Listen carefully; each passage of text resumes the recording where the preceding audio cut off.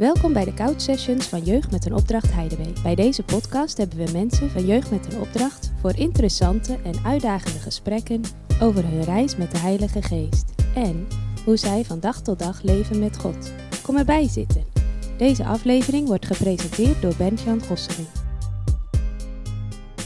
Welkom bij weer een nieuwe podcast. Vandaag hebben we Maarten Branes voor ons.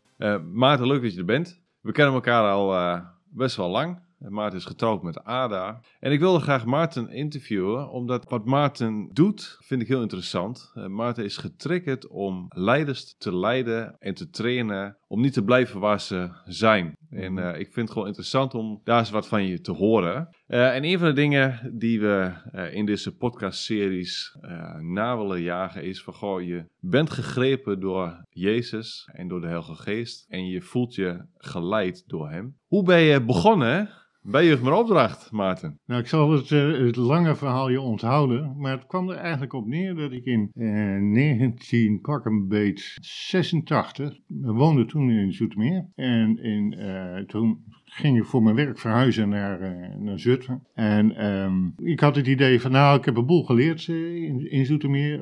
Een nieuwe gemeente was dat. En ik ga nu bij de volgende gemeente ga ik eens lekker op de achterste bank zitten. Zo is het eigenlijk gebeurd. En dan kom je in een hele kleine geloofsgemeenschap terecht. En die op dat moment eigenlijk min of meer uit elkaar. Toen had ik zoiets van, ja, dit kan toch niet waar zijn? Je komt op een nieuwe plek. En de hele boel valt uit elkaar. En toen hebben we, Ada en ik, samen met nog een echtpaar, hebben we eigenlijk de boel weer opgepakt en zijn dat gaan opbouwen. En toen had ik zoiets van, oké, dit was duidelijk niet iets wat ik op mijn verlanglijstje had staan, maar dit was iets wat op Gods verlanglijstje stond. Zo van, ga het nou maar eens uitleven wat je de afgelopen jaren geleerd. En zo is eigenlijk die lange reis begonnen. En dan zie je zo'n gemeenschap die, ja, terwijl de andere geloofsgemeenschappen in Zutphen steeds kleiner werden, werd deze steeds groter. En dat was voor ons ook wel een teken van, nou, dit is echt goed waar we mee bezig zijn.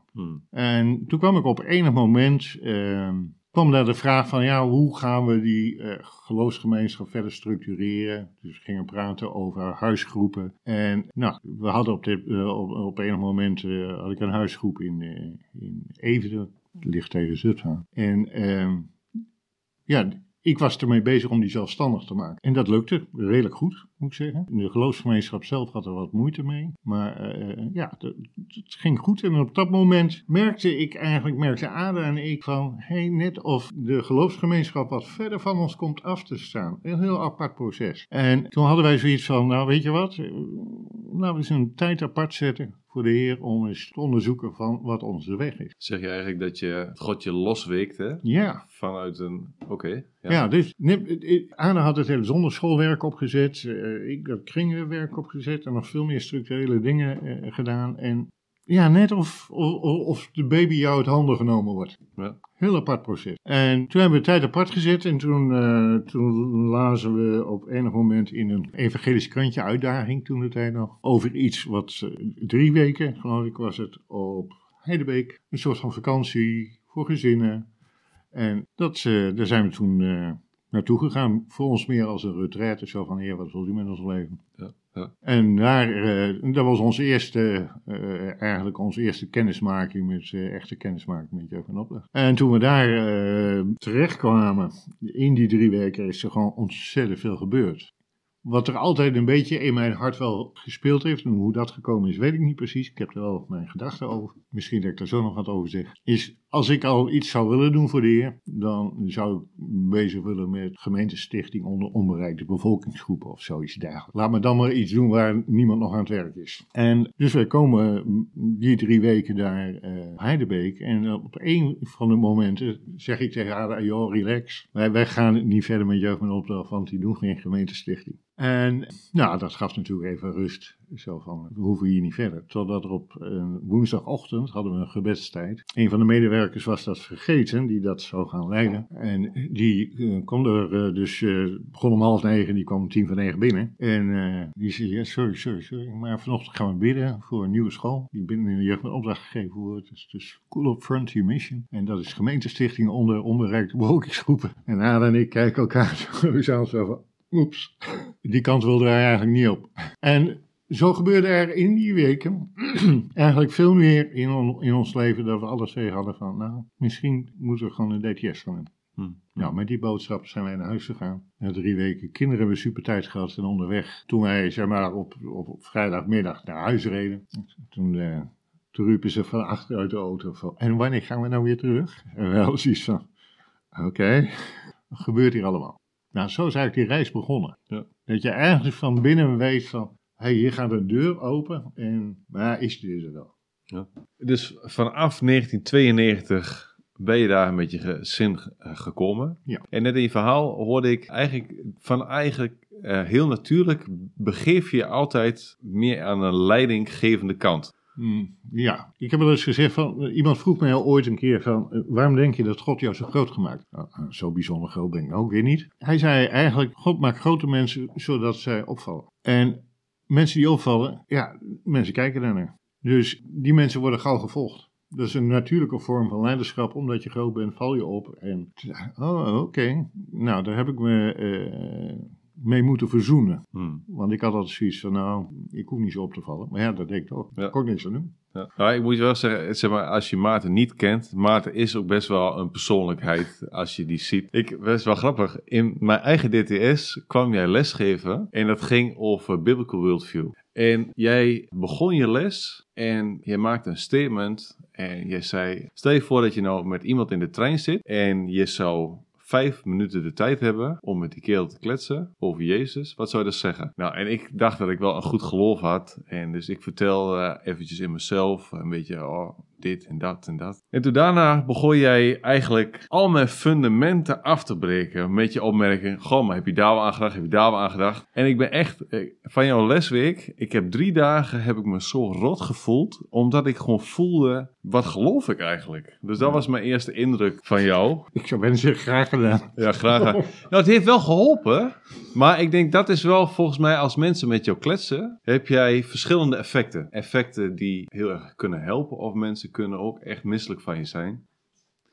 Ja, nou, dat denk ik wel. Dat mensen een haat-liefdesverhouding soms met je hebben. Omdat je gewoon niet tevreden bent met een algemeen antwoord. Een vraag. Ik heb een hekel aan religieuze antwoorden. Ja, nou, dat is denk ik ook heel goed. Ja. Zou je eens een hoogtepunt kunnen zeggen? Wat is een van de mooiste momenten die je op Heidebeek hebt beleefd? Dat je zegt, dat blijft me altijd bij. Toen ik op Heidebeek kwam, heb ik in 1994, dat is echt een heel bijzonder moment geweest. Toen wij zouden naar Malawi toe. We hebben na de DTS de School Frontier Mission gedaan. En de bedoeling dan is dat je voor minimaal 2 jaar het zendingsveld op gaat. En de deuren naar Malawi gingen op dat moment dicht. Dus ik was er best wel gefrustreerd over. Ik had echt zoiets van, ben je bereid om te gaan? Gaan de deuren dicht. En toen hebben ze mij gevraagd van, wil jij een tour gaan organiseren met Floyd McClung in 1994? En daar heb ik best wel even over nagedacht. Ik denk van, ja, hoe gaan we dat dan doen? Want dat zou een tour door Nederland zijn. En ik heb dat toen opgepakt met een hele club mensen. En ben dat gaan doen. En ik weet nou dat ik de eerste sessie, de eerste optreden met Floyd en een band uit Epe, was in Amsterdam. En ik weet nog dat ik daar in die hal stond en het programma begon. En ik had er eerst zoiets van, dit is te mooi voor woorden wat hier gebeurt. Heb je een jaar aan gewerkt. Het is echt, dat was voor mij een hoogtepunt dat ik dacht van, God, ik weet niet hoe dit werkt, maar het werkt. Ik zag God aan het werk. Je hebt iets voorbereid, je hebt gegeven wat je hebt. Ja, dan zie je zo'n programma bij elkaar komen. Je hebt 1000 puzzelstukjes en in één keer valt de hele puzzel op zijn plek. Toen had ik echt wel zoiets van, ik weet niet hoe dit... Ik snap niet hoe het werkt. Het is niet uit te leggen. Ja. Maar ik merkte echt van, de tranen liepen letterlijk en figuurlijk over de wang. En dan sta je dus in een helemaal verduisterde hal met allemaal pixels, muziek en allemaal. Dus ik denk van, wauw. Maar dit is ook echt in een tijd waarin ook heel veel dingen nog niet gedaan werden. Hè? Ja. Dus wat je opgepakt toen was ook revolutionair of nieuw. Ja. Goed. Ja, het lezen liggen was er amper, weet je wel. Dus het was er wel, maar allemaal pixels en muziek gerelateerd. En ja, dus dat is gewoon een spettende optreden. Maar dan voor een ander koninkrijk. Ja. Ja, dat was echt super. Goed, weet je, dan zijn er zoveel dingen die in mijn hoofd gaan. Ja. Daarna, je vertelde net ook, je hebt een hart eigenlijk om iets te doen waar nog niks gebeurt. Ja. Nu weet ik dat je ook iets hebt met Madagaskar. Je zei ook Indonesië en India. Ja. Maar met name Madagaskar heeft een bijzonder verhaal. En hoe is dat bij elkaar gekomen? Ja, nou, het Madagaskar-verhaal is eigenlijk een via verhaal. En eigenlijk moet je dat ADA gaan vragen. Want er is een outreach geweest naar Madagaskar. En iemand van dat outreach-team ontmoette daar de vertaalster voor de groep, voor zover ik het begrijp. En die heeft die Malagasy uitgenodigd om naar Nederland te komen om te leren hoe je een DTS moest opzetten. Dus die is een jaar naar Nederland geweest, iets meer dan een jaar denk ik. Heeft een outreach ook geleid, denk ik, naar Madagaskar weer. Maar in ieder geval heeft daar haar ervaring opgedaan. En Ada heeft eigenlijk dat contact gehad. Heeft lesgegeven ook in die scholen in Nederland. En werd toen uitgenodigd om naar Madagaskar te komen om les te geven in de DTS in Madagaskar. Nou, toen ben ik een keer mee geweest. Ja, krijg daar te maken met het leiderschap daar. En vervolgens werd ik uitgenodigd om daar les te komen geven. Nou, vervolgens, ja, ik was in Nederland bezig met huisgroepen, huiskringen of hoe je het ook wil noemen. Ik noem het geloofsgemeenschappen, stichten. En ik heb toen die geloofsgemeenschappen uitgedaagd. Van, ga mee. Ik ga een reis maken. Wie gaat er mee? En dan wil ik ook graag de bush in. Dus ik heb mensen goed voorbereid. Rugzak op, travel light. We gaan de bush in en we gaan zien wat we tegenkomen. En dus ik heb de contacten en we zijn 3 weken naar Madagaskar met een groep gegaan. Hebben echt, zijn echt de bush in geweest. Dus dan praat je over geen toilet, geen stroom en water, geen elektriciteit, geen telefoon. Geen internet, niks. Het enige wat je had was een houthuisje. En je sliep op de grond. En je at wat zij aten. Ja, je wordt ziek. Het hoort er allemaal bij. En je deelt wat je hebt, voor zover dat kan. En dat zijn voor mij altijd dat zijn hoofdpunten in de zin van... Ja, ik kom hier bij mensen... Ja, moet je voorstellen, dan word je voorgesteld aan de chief of the village. En dan vraag je van... wat gelooft u eigenlijk? Ja, ik ben katholiek. Ik denk, aanknopingspunt.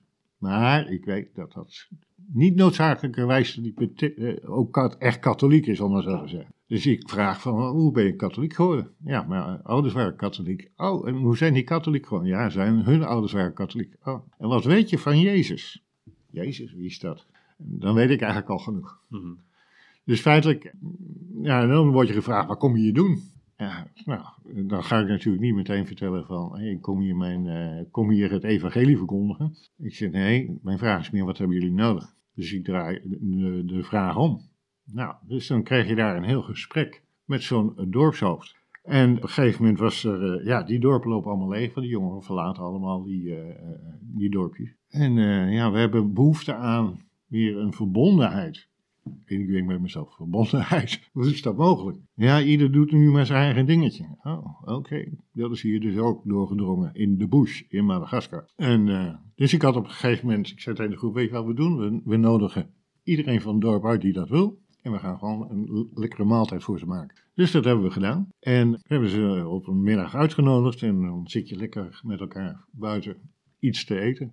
En toen vroeg de dorpshoofd, en wat voor boodschap heb je voor ons? Ik zeg, nou, eigenlijk bij één boodschap voor jullie. Zo van, ga van elkaar houden en zoek het goede voor elkaar. En jullie zijn allemaal boeren en jullie doen... De ene keer heeft die een goede opbrengst en dan heeft die een goede opbrengst. Maar wat als je dat nou gewoon bij elkaar gaat brengen? Ik zeg, dan hebben jullie allemaal genoeg om voor te leven. En als je, een soort beetje de coöperatieve gedachte, wat ik ook uit Twente ken, de nabberskap. Ja, omzien naar elkaar. En nou, dat was eigenlijk de hele boodschap die ik gebracht heb. En natuurlijk vertel ik wel ook van, weet je, ik ben christen. En ik wil jullie graag een bijdrage leveren aan jullie gemeenschap. En dus ze weten wel waar het vandaan komt. En wil je meer weten, dan moet je bij mijn collega's zijn die hier ook achter gaan blijven. Als wij weer vertrekken. En dan verlaat je zo'n dorp en dan denk je, wat heb ik nou gedaan? Ja. En dan kom je een jaar later. En dan krijg je de berichten uit het dorp. En dan hebben ze daar een coöperatie opgericht. En dan denk je zo snel kan het dus gaan. We hebben ze echt een fysieke coöperatie opgericht. Ja. En dan dan wil je er weer heen. En dat lukt dan door omstandigheden niet. En dan, maar dan hoor je wel van, het is in beweging gekomen. Ben je dan Zeg maar, ik vind je dan altijd wel een nuchtere vent, zeg maar. In jeugd- en opdrachttaal zou je dan kunnen zeggen, voelde je geleid of wat dan ook. Ja. En jullie zijn altijd wel een beetje voorzichtig met jeugd- en opdrachttaal. Omdat we met veel mensen werken die taal überhaupt niet begrijpen. Nee. En ik moet zeggen, als ik spreek in gemeentes, dan kom ik dat ook tegen, want dan stel ik hele simpele vragen over, wat zeg je nu eigenlijk? Wat bedoel je nou mee? Wat bedoel je ermee van, ja, genade? Wat bedoel je nou? Hoe ziet dat eruit voor jou? Ja. Als je dat niet kunt vertellen, dan is het een leeg woord geworden. Ja. Want je vertelde dat je dus, en dat is wel eigenlijk waar ik nu naartoe wil. Je bent iemand die niet wil gaan voor lege antwoorden of voor religieus. Dat is ook je passie, waarom je eigenlijk hebt toegewijd om mensen te trainen die honger hebben naar meer. Mm-hmm. Vroeger noemde je dat paradigm shift. Ja, je hebt het nog steeds hoor. Ja, maar in ieder geval je hebt ook reloaded op een gegeven moment bijgepakt. Ja. Die mensen die met jou meegingen op reis, wat gebeurde er tijdens zo'n reis bij hun? Ja, dat is op zich heel leuk. Er gebeuren verschillende dingen tijdens de reis. De eerste ontdekking die ze feitelijk doen is dat ze gechoqueerd zijn over hoe Nederlands ze zijn. Want je komt er pas achter hoe Nederlands je bent als je in een andere cultuur bent. En dus vervolgens, omdat deze mensen al gedeeltelijk getraind zijn, kan ik ze ook heel anders bevragen. Bijvoorbeeld, als ik met zo'n groep daar zit, heb ik een soort van debriefing. En dan vraag ik dus niet van, ja, hoe was het nou voor je en bla bla bla. Ga ik alles uitleggen hoe alles in elkaar zit? Nee, ik leg niks uit. Ik stel de vraag van, hé, wat heb je ervaren en hoe kun je daar de volgende keer anders mee omgaan? Dus onvrede bijvoorbeeld, hoe kun je daar de volgende keer anders mee omgaan? Dat is een andere manier van vragen die we binnen jeugd en opdracht niet zozeer gewend zijn. Dus ik ben gauw geneigd om verantwoording terug te leggen. Niet dat ik geen verantwoording wil nemen voor mijn daden, wil ik best doen. Dat is het probleem niet, maar ik leg de verantwoording terug. En wat er ook in zo'n groep dan ook gebeurt vaak, is dat ze ook bewogen raken voor die mensen die ze tegenkomen. En er ontstaan relaties. En dat is dan ook wat ze meenemen naar huis. En dan komen ze vaak thuis en dan zeg je, ja, en nu? Het leuke bijvoorbeeld is, van mijn reizen naar India en in Madagaskar, er zijn groepjes uit ontstaan, die nu mensen die een hart hebben voor die landen, en er is een stichting Wifi ontstaan, die fonds aan het werven is in Nederland voor de relaties die zij hebben opgedaan in India. Er is nu een groep voor Madagaskar, dat is nog geen aparte stichting, dat loopt nog via jeugd en opdracht, maar dat is een project geworden, projectgroep. En die zijn fondsen aan het werven voor de mensen in Madagaskar. Dus die verbondenheid die blijft. En ik kan weer een stapje achteruit doen. En omdat zij ook in die andere wereld zijn geweest, gaan ze ook anders naar hun eigen wereld kijken. Dus er ontstaat eigenlijk een paradigm shift bij die mensen. Goed, eventjes over het woord paradigm shift. Ja. Want dat is iets wat jij leeft en ademt en wat ik dus heel irritant aan je vond tijdens mijn DTS. Wat triggert jou zo om mensen anders te laten denken? Waar loop je tegenaan en wat is dat je zegt, hier zouden mensen bij gebaat zijn? Eigenlijk, ik heb een groot voorbeeld daarin. Dat is eigenlijk Jezus zelf. Dat is best een goed voorbeeld. Als ik de Bijbel lees, de Evangeliën lees, dan lees ik eigenlijk dat hij voortdurend bezig is om een heel ander wereldbeeld te scheppen. Hij begint de boodschap, het koninkrijk van God is hier. Maar wat zegt hij daar eigenlijk? Hij zegt daar eigenlijk, jullie mensen leven met een wereldbeeld wat niet klopt. Maar dat horen ze niet. Hij spreekt dat tegen dovenmanshoren. Mm-hmm. Zijn discipelen begrijpen er ook geen bal van. Dus als wij het evangelie zouden uitleggen, mag je verwachten dat mensen er geen bal van snappen. Mm-hmm. En dat is iets wat mij gewoon triggert. Jezus was één grote irritatie. Voor mensen toe, ja. Ja. Hij irriteerde ze uit hun sokken. Want wat hij deed, en dat, ik wil daar niet te diep op ingaan, maar hij stelde zich op als een rabbi. En dat betekent dat hij de Torah mocht uitleven. Uitleven? Nee, hij mocht hem uitleggen. Hij had autoriteit gekregen van God en mensen. Een hele Joodse manier, overigens. Want je mocht alleen rabbi worden als je handen opgelegd werd door 2 andere hoge autoriteiten. Dus door 2 rabbies of door mensen. Maar hij werd door zowel God als door mensen erkend als rabbi. Ja, en hij begint die Torah uit te leggen. En dan zegt hij eigenlijk, die Torah die kun je eigenlijk samenvatten in 2 woorden. God en ander. Dat betekent zoveel als die ander is belangrijker en net zo belangrijk als God. Dus het liefhebben van die ander is God liefhebben. Ja, dat past er bij een Jood niet in, maar dat past er bij geen mens in. Want de mens heeft de neiging om zichzelf belangrijk te maken. Terwijl Jezus eigenlijk zei, nee, je moet die ander belangrijk maken. Dat past in ons wereldbeeld ook niet. Als ik me maar goed voel. En dat past ook in het evangelisch-charismatisch wereldbeeld niet. Het moet goed voelen. Jezus voelde zich niet goed. Hij wist waar hij heen ging. Hij was ook de enige die mocht zeggen van, hey, uw wil geschieden. Maar dat mag je pas zeggen als je weet wat de wil van God is. Hij wist wat die wil was. Dat hij namelijk zou gaan sterven. En ik denk niet dat dat lekker gevoeld heeft. Ik weet dat wel zeker. Dus dat irriteren van dat wereldbeeld, dat is niet zozeer dat ik wil irriteren. Het koninkrijk van God irriteert mensen. Want het draait het wereldbeeld om. Ja. Want als jij belangrijker wordt dan ik, ja, dat is anders omdenken. Dat heet het christelijke omdenken. En ik geloof dat dat veel meer zou moeten gebeuren. Ik ben ook een mens en ik denk ook vanuit mezelf. En ik moet mezelf er ook scherp in houden. En ik faal er ook in. Maar dat neemt niet weg dat daar wel mijn uitdaging ligt. Een van de dingen die ik van je heb opgepakt, en ik denk dat ik daarmee ook wel wil eindigen, is dat je continu probeert met die paradigm shift mensen te laten nadenken van, goh, je hebt grip over je denken en jij bent in staat om daar verandering in te brengen. Ja. Zou je eens voor mij dat kunnen samenvatten van, goh, waar zie je waar mensen vaak vastzitten en hoe zou je daarin eigenlijk uit kunnen komen? Nou, bijvoorbeeld, ik hoor mezelf, maar ook anderen vaak zeggen, ik voel me iets en daar baseer ik dan een gedachte op en daar handel ik dan naar. Dus ik voel me vandaag vervelend, ik voel me naar en dan lijkt alles in mijn omgeving na en dan lijkt het ook tegen te zitten. Nou, een van de dingen die ik dan van jou heb geleerd, maar is dat zo? Dat je even een pauzeknop indrukt. Maar dat doe je eigenlijk op heel veel dingen. En met name doe je dat richting waar wil je naartoe. Ja. Een van de dingen die ik van Floyd geleerd heb, van Floyd McClung. Eventjes voor de luisteraars. Floyd McClung is een belangrijk figuur binnen Jeugd met een Opdracht Heidebeek. Samen met Rompje zijn hun wel de eigenlijk oprichters van Heidebeek. En Floyd McClung heeft ook heel veel gedaan om Jeugd met een Opdracht op poten te zetten. Dus Floyd McClung. Ja, Floyd die zei ooit tegen mij, Maarten, we kunnen groeien, maar zorg voor een gefocuste groei.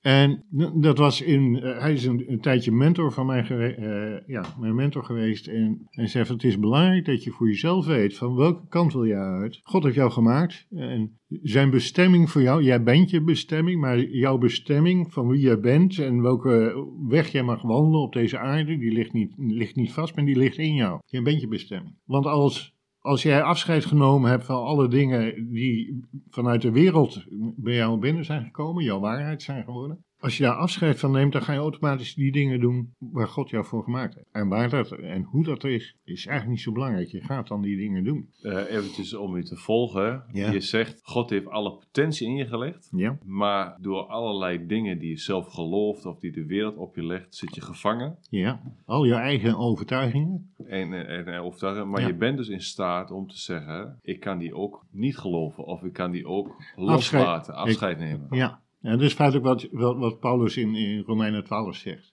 Wordt getransformeerd door de vernieuwing van je denken. Maar hij zei dus eigenlijk, Floyd die zei van, als je weet welke kant je uit wil, ga die kant uitlopen. Heb een visie, om het zo te zeggen. Zodat ook dingen waarin wij verleid worden, gewoon, daar kun je makkelijk nee tegen zeggen. Want die passen niet in jouw visie, passen niet in jouw lijn van leven. Mm-hmm. Want binnen Jeugd met een Opdracht heb je onbeperkte grenzen, zou ik maar zeggen.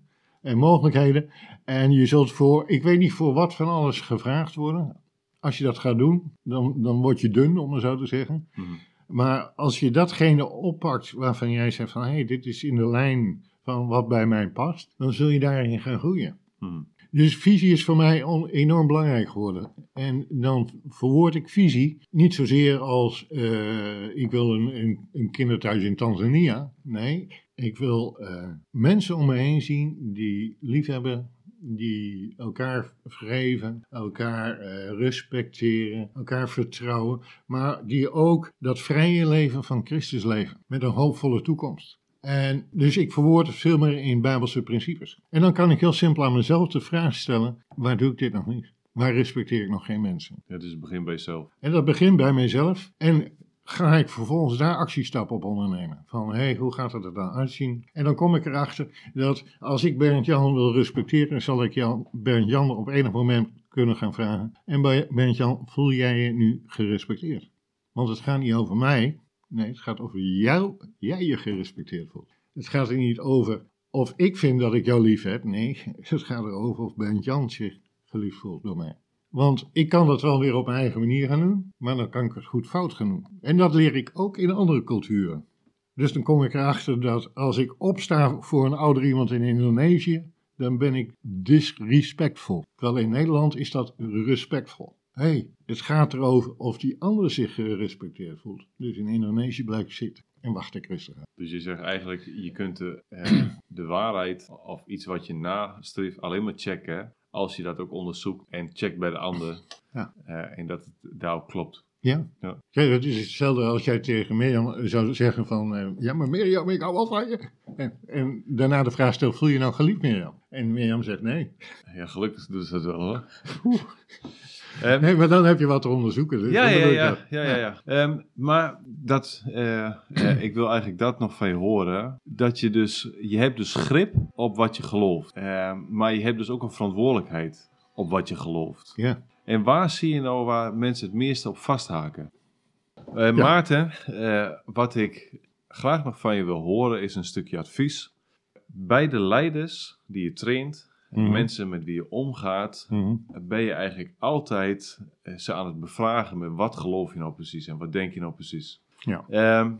Wat is nou een van de redenen waarom je dat telkens doet? Ik denk dat ik in staat ben om te zien wat voor potentie er in iemand ligt. Ik denk dat we dat eigenlijk allemaal kunnen.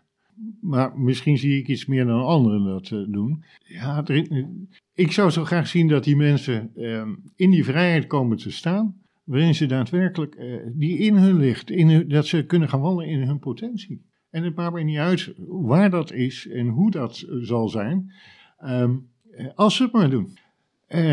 En daar ligt voor mij gewoon, dat verlangen heb ik gewoon eigenlijk. Ik denk dat we heel slecht zijn om mensen hun eigen fouten te laten doen. En ik laat mensen dingen doen en ze fantastisch falen. En dan pik ik de draad op en dan heb ik hun die vrijheid gegeven om te falen. En dat vind ik helemaal niet erg.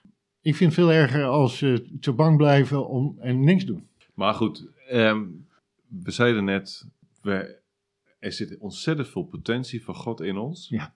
Door leugens of door onze geschiedenis, onze rugzak, zitten we soms gevangen. Ons wereldbeeld. Ons wereldbeeld. Maar ons wereldbeeld komt er vaak uit in onze woorden en in onze handelen. Ja. En een van de dingen die jij doet, is dat je soms een vraagteken zet bij wat we zeggen. Ja. Hoe zou je de luisteraar kunnen zeggen, waar zouden ze goed aan doen om voor zichzelf eens te onderzoeken, hoe kan ik verder? Ja, natuurlijk zeg je, kom een reloaden doen of een paradigm shift of doe een DTS. Dat zijn alleen maar manieren. Dat zijn strategieën om je te helpen om zo'n proces te starten. Maar als je dat bij jezelf wil doen, is eigenlijk de simpele vraag van, wat zeg ik hier, wat doe ik hier en wil ik dit? En dan landen in wat ik dan noem, je realiteit. Het is onze realiteit uiteindelijk die ons vrij gaat zetten. Daarmee bedoel ik gebruik dan vaak dat verhaal van die Samaritaanse vrouw bij de put. En het sleutelmoment is eigenlijk in dat verhaal waarop die vrouw zegt, nee, Jezus vraagt die vrouw, haal je man. En dan zegt die vrouw, ik heb geen man.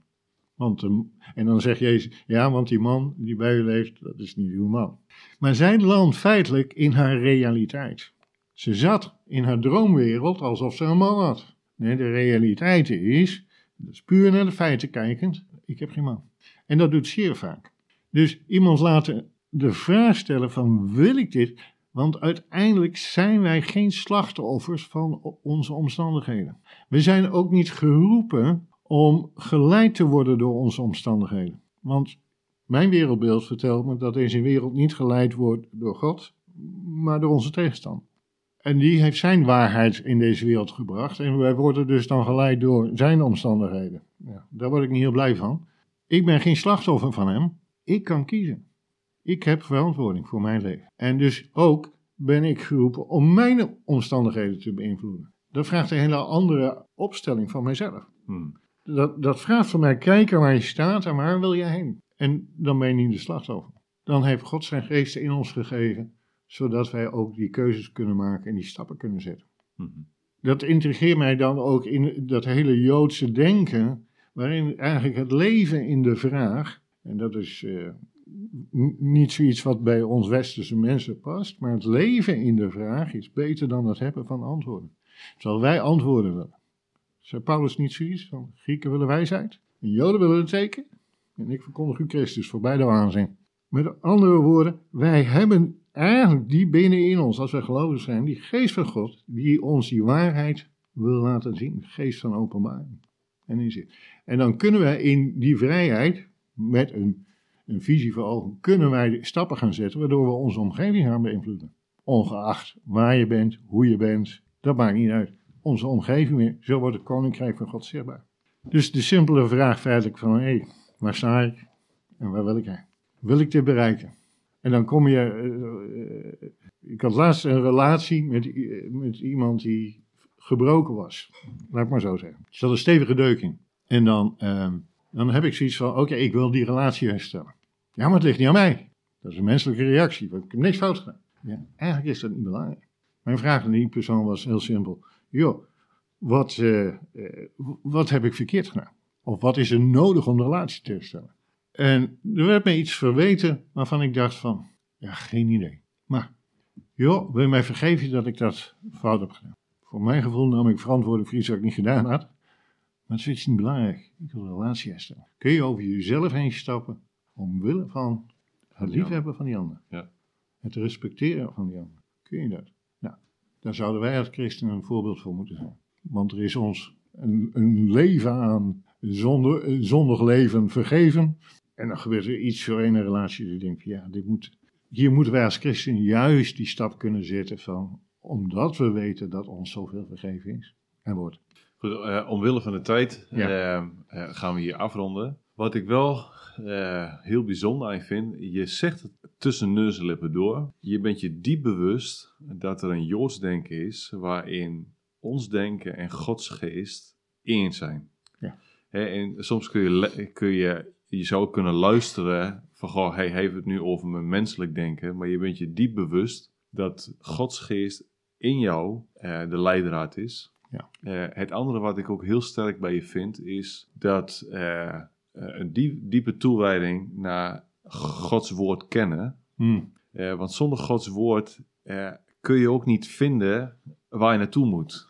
En je principes waar je naartoe wil, komen uit diep geworteld God kennen. Ja. En ik denk, dat wil ik wel echt even onderstrepen. Ja, dat is absoluut feit. Ja, wat ik ook heel leuk vind, omdat je een mooi bruggetje maakte zelf. Je begon zelf dat als je Jezus woorden neemt over God kennen, of God liefhebben, de hele Torah kom je eigenlijk bij de twee woorden God liefhebben en je naaste. En daar eindig je eigenlijk ook mee, dat je in staat bent om te vergeven, om lief te hebben. Dat we eigenlijk daarmee ook God kunnen eren en dichtbij kunnen komen. Ik vond het een erg leuk interview, Maarten. En mijn vraag is, zou je voor ons willen bidden? Tuurlijk. Met mensen, als ze vastzitten in hun denken, hoe kom ik los? Wil je daar voor ons over bidden? Liefdevolle God, Jezus, Vader, Zoon en Geest. Ik wil u danken dat u ons uw geest gegeven hebt, de geest van openbaring. Een geest van liefde en een geest van vertrouwen, van geloof. Een geest van het goede. En als wij vastzitten in ons denken, in onze eigen overtuigingen, onze eigen waarnemingen van de wereld, Heer, wilt u uw licht laten schijnen op die situatie, zodat we kunnen zien Heer, waar wij vastzitten. En hoe wij anders met diezelfde situatie kunnen omgaan. Zodat wij daadwerkelijk dat kanaal kunnen zijn van uw liefde naar die ander toe. Dat kanaal kunnen zijn van het vertrouwen naar die ander toe. Dat kanaal kunnen zijn van uw respect naar ons, naar die ander toe. Dat wij daadwerkelijk die woorden kunnen spreken en onze handen en voeten kunnen gebruiken, ons zijn kunnen gebruiken om die liefde en dat vertrouwen dat u in ons hebt, om dat over te brengen. Waarmee we eigenlijk onszelf vrijzetten in uw genade, in uw liefde, uw vergevingsgezindheid en uw cadeau aan ons. Heer, openbaar door uw geest die in ons woont. In Jezus' naam. Amen. Amen. Bedankt. Graag gedaan.